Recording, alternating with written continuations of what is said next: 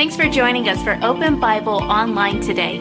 Open Bible Baptist Church has been in South Jersey for over 60 years. We love this community and we want to be a help to you.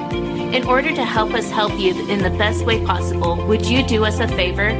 Please fill out the digital connection card posted in this link. Here you could post prayer requests and also ask any questions you may have about Open Bible. If you'd like to give today, you could give online in less than 2 minutes. Visit openbiblenj.org for more information. Thanks again for joining us today. Now enjoy the service. Join me, if you would, in Philippians chapter 3 this evening. Philippians chapter number 3. Before we read this text, I want to kind of just lay a foundation for us and get you to think about something with me. We often speak about keeping things in perspective, right? You know what that means, right? Just keeping things in perspective, and I think you know this. If you live long enough, that takes some work, right? It takes work to keep things in perspective. It takes work to keep focused, right? It takes some work to try to see things as they really are and not what they appear to be. Sometimes we speak about perspective and we like to define it as, seeing things through God's eyes, and that's not always easy, right? And so it takes work, but it's something worth working at. And I think as Christians we come to understand, help me with this if you would, I think we come to understand the power of things, right? Our discussion, right, we're talking about having no other gods in our lives. That's a command from the Lord. In fact, it's the first one on the list. The Big Ten, that's the first one on the list. No other gods. And the longer we live, I don't know if I can say it this way, the more mature we become, the deeper in Christ, the more we grow, I don't know, however you want to define it, I think we come to understand the power of things. And let me say it this way, listen to this, the divisive power of things. Things are divisive. Things have the power to separate us. And I can't get too deep into that because it'll distract me. You know what I'm talking about? Say yes if you do. The divisive power of things. You say, what things? Things. Your things, my things, our things, whatever you consider a thing, right? Maybe your hobby or your work or your thing. Those things have power, divisive power in our lives. And I think you might agree, maybe not, that every once in a while we've been taken captive by these things. Did you ever get taken captive by one of those things? It's okay, we're friends, nobody's going to judge you. You get taken captive by it, right? And I think life in general has a consuming, divisive power about it. Life in general is consuming. And if we're not careful, if we don't work to keep things in perspective, it just kind of overwhelms us, it consumes us. And now, not that we would, if I were to put a multiple choice question up on that screen, and if I were to ask you, so tell me, who is your God? And right up at the top, I would put the God of the Bible. And underneath of that, I would put the Baptist pastor, the Pope of Rome, Planet Fitness, Walmart. Everybody in this room would say, the God of the Bible. However, if we followed ourselves around, if we took a careful evaluation of the last 48 hours of our lives, would our answer be accurate? Are you with me? Why? Because life is consuming and it's divisive, and it takes work at keeping things in perspective. Right? Are you with me? And so as we discuss the command, no other gods, I think we see the value of the lesson. I mean, why in the world would the Lord have to tell us? I mean, He's redeemed us. He's saved us. He's our all in all. I mean, why would we have to be commanded to have no other gods? I said this last week, because of God's omniscience, He knew how consuming and how divisive life could be. And I don't want to get too deep with this, but I hope you understand what I'm trying to say. And here's the truth. To live for God, today, to live for God and to live a balanced life and to live a somewhat sanctified life, because we should. If you're going to live for God, you've got to live somewhat of a sanctified life. If you're going to live for God. Well, in order to do all of that, we need this instruction. No other gods. We got to keep it before us. No other gods. Why? Because of the divisive power of things. And I speak from experience, because I have been kidnapped by things. I'm not ashamed to admit it. So when God spoke that command, now think about this, when God spoke that command, of course He spoke that command to Israel. They were in formation, right? You know, Moses is just coming down with the guidelines to life, you know, and he's speaking this to Israel. And think about it, this was huge to the Israelites, and that's because the people all around them had a multitude of gods. Isn't that right? I mean, to tell you, man, they had a God for everything. They had one God for the ground and for the crops, and so they'd worship and sacrifice to that God so that He would bless their ground and bless their crops. They had another God who they would worship and sacrifice to, who would protect them from their enemies. They had a God for everything. They had another God that they would sacrifice to and worship for good weather. Hello? When you go to the New Testament, you know what you find? The Roman Empire, and they had their own list of gods. Right? I mean, over and over, man, you know. Today, people have their gods. Religious gods. You know, whenever I think of Israel, and not Israel, but Israel and some of the nations around them with all these different gods, I think about the Catholic Church. And I know I'm live streaming right now. But the Catholic Church has certain saints for certain things. So if you're having a certain ailment, you pray to a certain saint. If you need traveling mercies, you pray to a certain saint. But the Bible says, and God said from the very beginning, He gives a guideline to humankind because He knew the divisive power of things to have no other gods. Right? So that's pretty good instruction, isn't it? And as we move forward several thousand years, that command is still necessary. This is not outdated. Huh? Someone say, well, that's Old Testament, man. You know, it is. But, you know, the Old Testament, New Testament make up the Bible, makes up the Scriptures. And even though we're not, you know, bound by that law is a set of guidelines to live by. Correct? And so I think the lure to worship at different altars and other gods is still powerful, aren't right?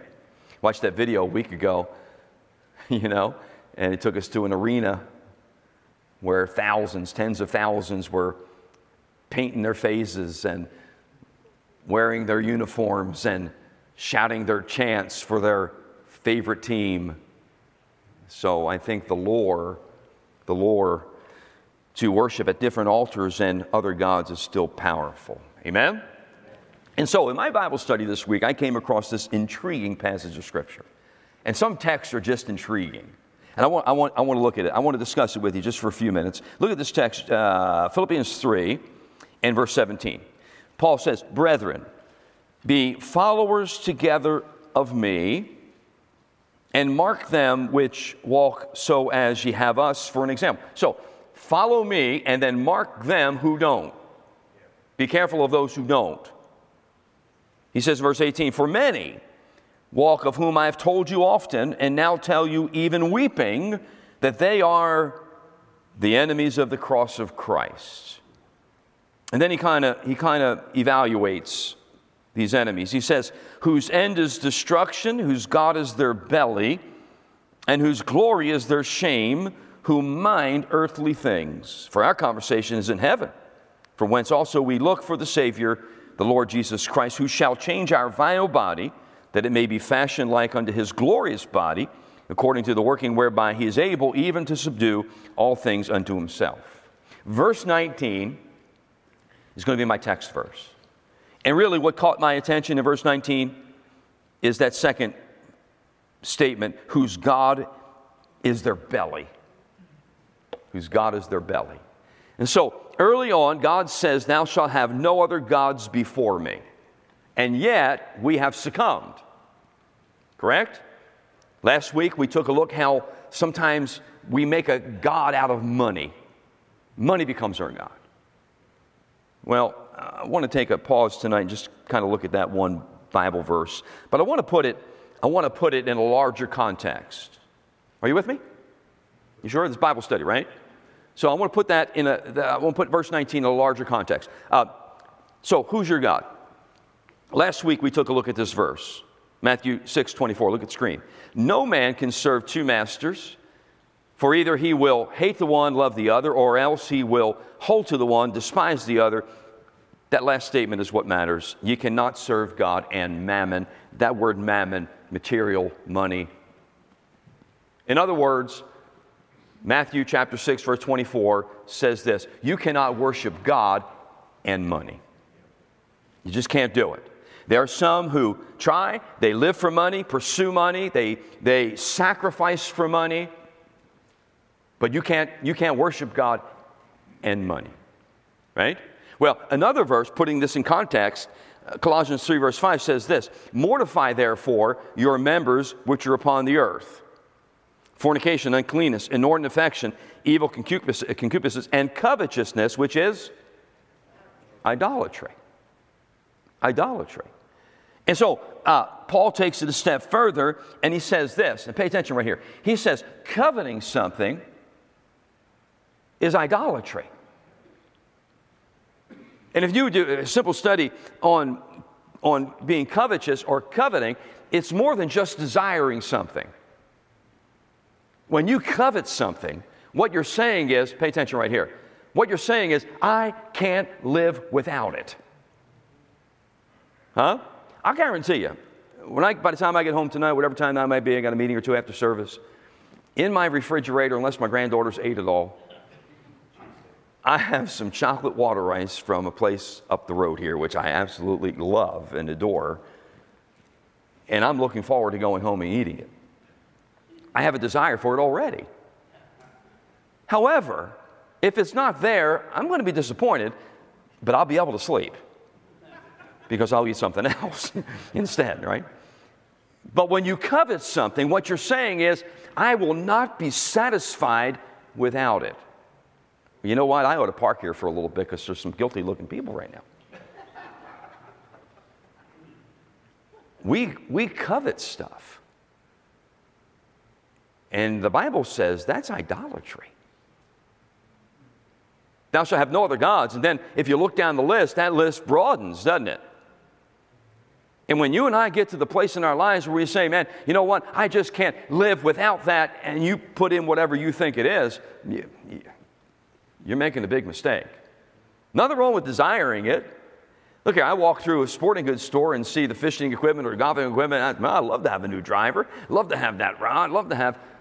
But I know I can live without it because I already have a set of golf clubs. I already have 13 fishing rods. I already have. Would I desire more? Yeah, sure, right? But I try not to covet that, right? And then you add this text of Scripture in: whose end is destruction, whose God is their belly, whose glory is their shame, who mind earthly things. Well, that's a powerful verse of Scripture. That's intriguing. And so let's discuss that text of Scripture before we close our Bible study. Can we do that? Let's ask this question. Bible study. Who's Paul speaking to here? Who's he speaking to here? Look in chapter 4 real quick, verse number 3. Chapter 4, verse number 3. Paul says, I entreat thee also, true yoke fellow, help those women which labored with me in the gospel, with Clement also, and with other fellow laborers, whose names are where? In the book of life. So who's Paul speaking to? Who? Christians. Right? Verse 17, he starts off with brethren. But just to clarify it, he's talking to those who are in the book of life, those who have been born again, those who are saved, people like you and me. And so we can say this, Paul's speaking to us. Say, Paul's speaking to me. Paul's speaking to me. I thought you were going to say Paul's speaking to you. Paul's speaking to me. He's speaking to those who have their names written in the book of life. He's speaking to us. And in verse 17, did you see it? He establishes a standard to live by. Paul says, be followers together of me. So you know what he's saying there? How would you interpret that? Follow my example. Right? Follow my example. I'm going to set an example for you to follow. That's a guideline for living. Correct? Now, let me back up just for a second and remind every one of us that the Bible was written by God. We always say Paul said, but really Paul is just the mouthpiece for God. Amen. It was just Paul allowed God to use his hand to write the Holy Writ. Correct? So God's saying this, I'm going to allow Paul to set a standard for us to live by. I want you to follow him. Does that make more sense? You with me? So he's writing, look here, he's writing to born-again believers, people like you and I, and he sets a standard to live by. He says, follow my example. But then he says this, same verse, mark them who are not following my example, because they are the enemies of the cross of Christ. So I want you to follow my example, but I want you also to notice those who aren't, because they are the enemies of Christ. And then he puts them under a threefold evaluation in verse number 19. I want you to say, I'm with you, Pastor. You get me nervous when you're real quiet. I don't want to get past you. Threefold evaluation. And here's what he does for us. He kind of exposes the attitude or some characteristics of the enemies of the cross. And the first thing he says to us is he mentions their end. Look at verse number 19. Whose end is destruction. Let's talk about that for a moment. Let's talk about that. In your own words, how would you interpret, if you were reading that verse and I said to you, what does that mean? What does that mean, Barry? They're going to crack hell wide open. That was harsh. Truth. Yes? They're destroyed. It won't end well. Their lives won't end well. Their lives won't end well. The end is destruction. Okay, so let me tell you what I would do. In order to find out, I would try to figure out what the word destruction means in that verse. You're going to do Bible study, right? That's the only way to do it. You know? And so in that verse, the word destruction means lost or wasted. Lost or wasted. So let's read it this way. Paul's saying this. Those that are enemies of the cross of Christ live a lost, wasted life. Hello? When they come to the end of their life, they will have wasted it. That's what he's saying. Why? Here's why. Pay attention right here. Because they live their lives in opposition of God. Right? They lived in opposition of God. And as a result, they wasted their life. Listen, when you replace God with anything else, it's a waste. It's a waste. And I hope I'm being fair. I really hope I'm being fair. I don't want to give you the impression that all we're supposed to do as Christian people is read the Bible and pray all day and, go to work, come home and read the Bible and pray some more. And No, that don't let me give you that impression, because if you got that impression from me, I messed up. Because I like to live life. I love to do different things. I love to have fellowship, and love to eat, and I love to fish. I was almost said hunt, God forbid. I love to golf, but there's a way to do all of that, right? Haven't we found out? There's a way to do all of that in the right way, where it doesn't consume you. We don't live for that, right? What a shame to waste such a precious gift. Every single day is a gift from God. And when you live it in opposition of God, or when you have other things as God, you're wasting that precious gift of life. Let me ask you this question. Have you ever taken the time to consider your end? Huh? You ever taken just pause for a little bit from life and just consider your end? Here's what I've been trying to do in my own life. I've been trying to evaluate the other side of me. It's not pleasant sometimes. You know what the other side of you is? The other side of you is what I see. Somebody say, I get that. I get it. Huh? And if you ever paused just for a moment and just tried to get to look at yourself from the other side of you, you'll see what everybody else sees. The people you work with, or fellowship with, or live with, or whatever, play with. How do they see you?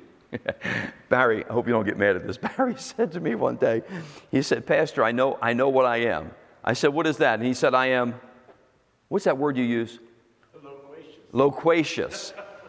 Loquacious? What in the world is loquacious? Right? He was reading a devotional. He saw that word. He said, that's me. Does anybody know what loquacious means? What does it mean? Verbose. Wordy. Chatty, wordy. I would have never said that about you, Barry. What a powerful word. Say it again. Loquacious. But he was serious when he told me that. He really was. And I was encouraged by that, because it's not easy to look at the other side of you. Because what's revealed sometimes isn't pleasant. It's some blind spots. Things that everybody else can see that you can't see. When I first started preacher, Dr. Ordell, my pastor told me that I ought to listen to myself. Now, back then it was on cassette tape. And I said, well, why would I want to do that? He said, I think you should. I think he had enough courage to discourage me. And I'll never forget, I listened to myself preach. First of all, I hated my voice. Do you ever listen? Do you ever hear yourself first? Oh, my soul. Is that me? And then I listened to the repeated phrases and the sentence fillers and I thought, I will never, ever preach again. Tried to get every copy of that cassette possible and burn it. But I know what he was trying to do. He was trying to help me see the other side of me and to work on those things. Are you with me? I remember when I was in Bible college, Tony, one of my teachers was a change jingler. He had change in his pocket, and as he walked around teaching, he jingled the change. He just jingled the change. And I thought, man, that is so disturbing. Put a hole in his pocket so he loses that change, Man. But it's the same thing here. Have you ever considered your end? I think you should. Not bad advice. Look at the second statement. Paul says this about them. Verse 19, whose end is destruction, whose God is their belly. So he talks about their God. Their end, now their God. Now, I don't think he was talking about their stomach, right? No. Talking about their belly. In other words, I think what Paul is saying here is this. He's making reference to the seat of affection, the seat of desire. I think what he's saying is this. It's a reference to sinful desires that come from our sin nature. Whose God is their belly. All they think about is satisfying themselves. It's kind of like what John said. Love not the world, neither the things that are in the world. For if any man love the world, the love of the Father is not in him. For all that is in the world, the lust of the eyes, lust of the flesh, pride of life, is not of the Father, but is of the world. And the world passes away, and the lust thereof. Right? Their God is their belly. All that is in the world. Listen to this carefully. When your belly is your God, then physical pleasures are your pursuit. Right? When your belly is your God, then physical pleasures are your pursuit. And you lose self-control and all restraint to get that physical sensation just to fulfill those desires. Whatever my belly wants, my belly gets. And I'm not talking about food, although my belly's master and I'm its slave. Right? Are you with me? You're getting real quiet. I'm not trying to bring conviction. I'm just doing Bible study. Just breaking down one verse of Scripture. You know, I know this for a fact that physical desires can take on a godlike place in our life. I own a boat. I love my boat. But I don't love my boat more than God. But if I'm not careful, I could get out of balance. There are times when thinking about my boat puts me to sleep. Huh? So for you, take out boat and put in whatever you love. Hello? Yeah, we got to be really careful because physical appetites can take on a godlike place in our life. You know? And you know what we then do? We redefine God. We redefine God. And that's another message in and of itself. But we get these addictive qualities. Things have an addictive quality about them, right? And then finally, because I know you want me to finish.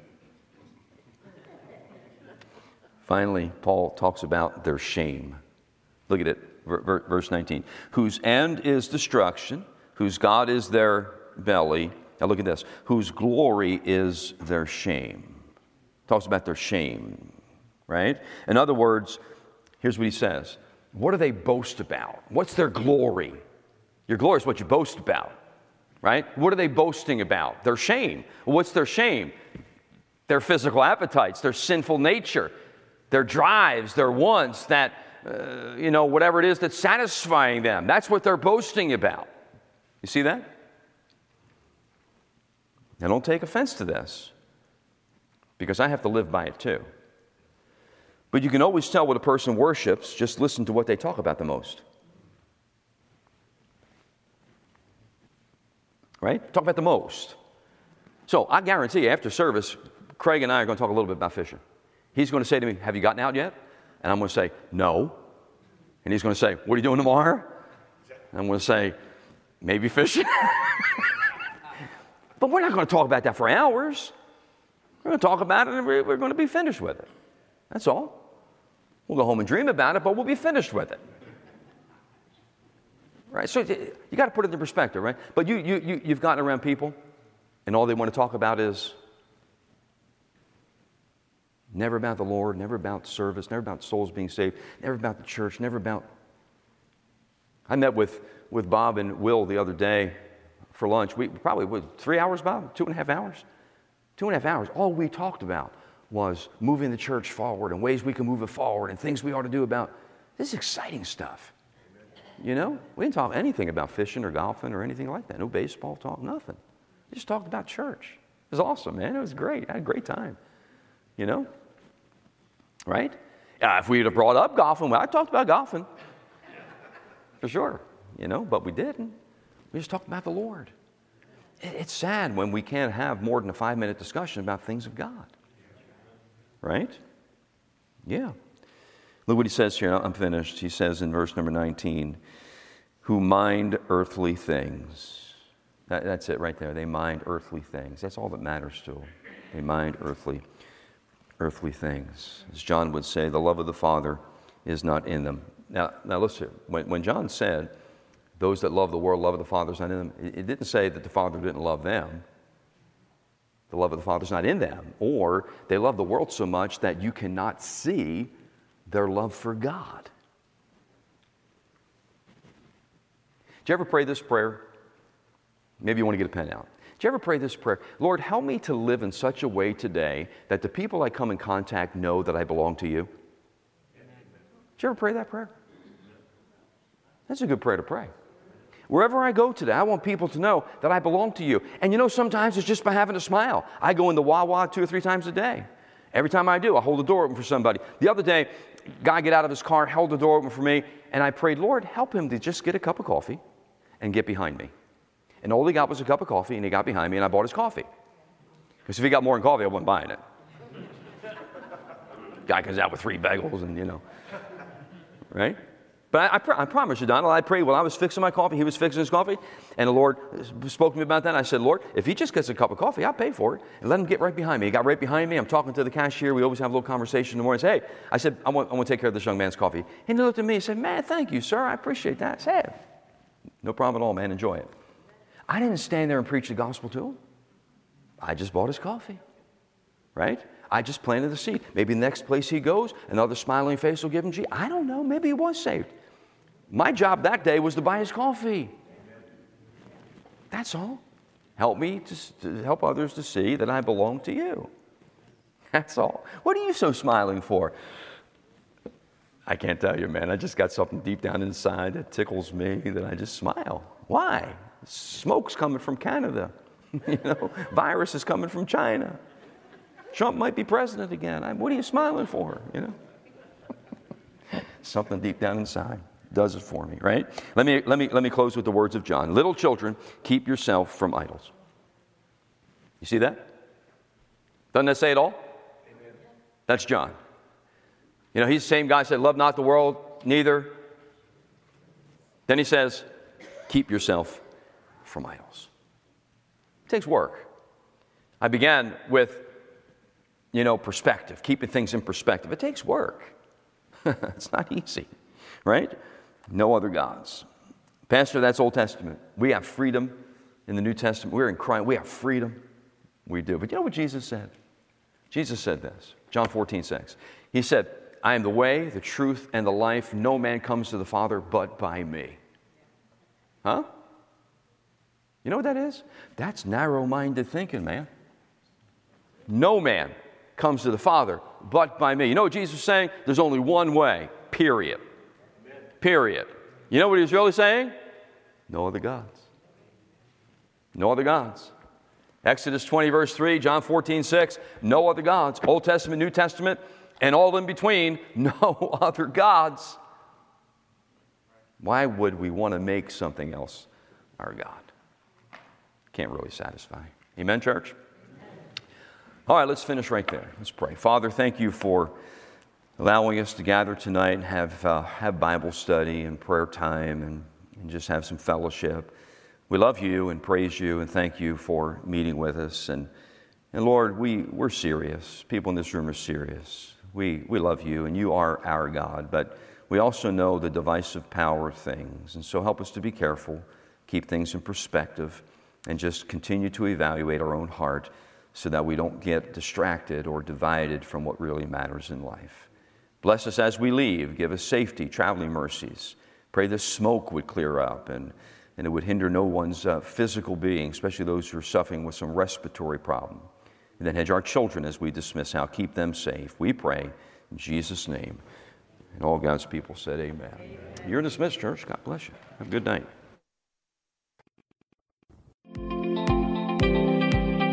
Thanks again for watching us online today. If you haven't done so already, please fill out a digital connection card so we know how to better serve you this week. For encouragement throughout your week, you can listen to past sermons by searching Open Bible Baptist Church on the Apple Podcast or Google Play Store. If you'd like to give today, you could give online at openbiblenj.org. Thanks again for joining us today. We'll see you on the next broadcast.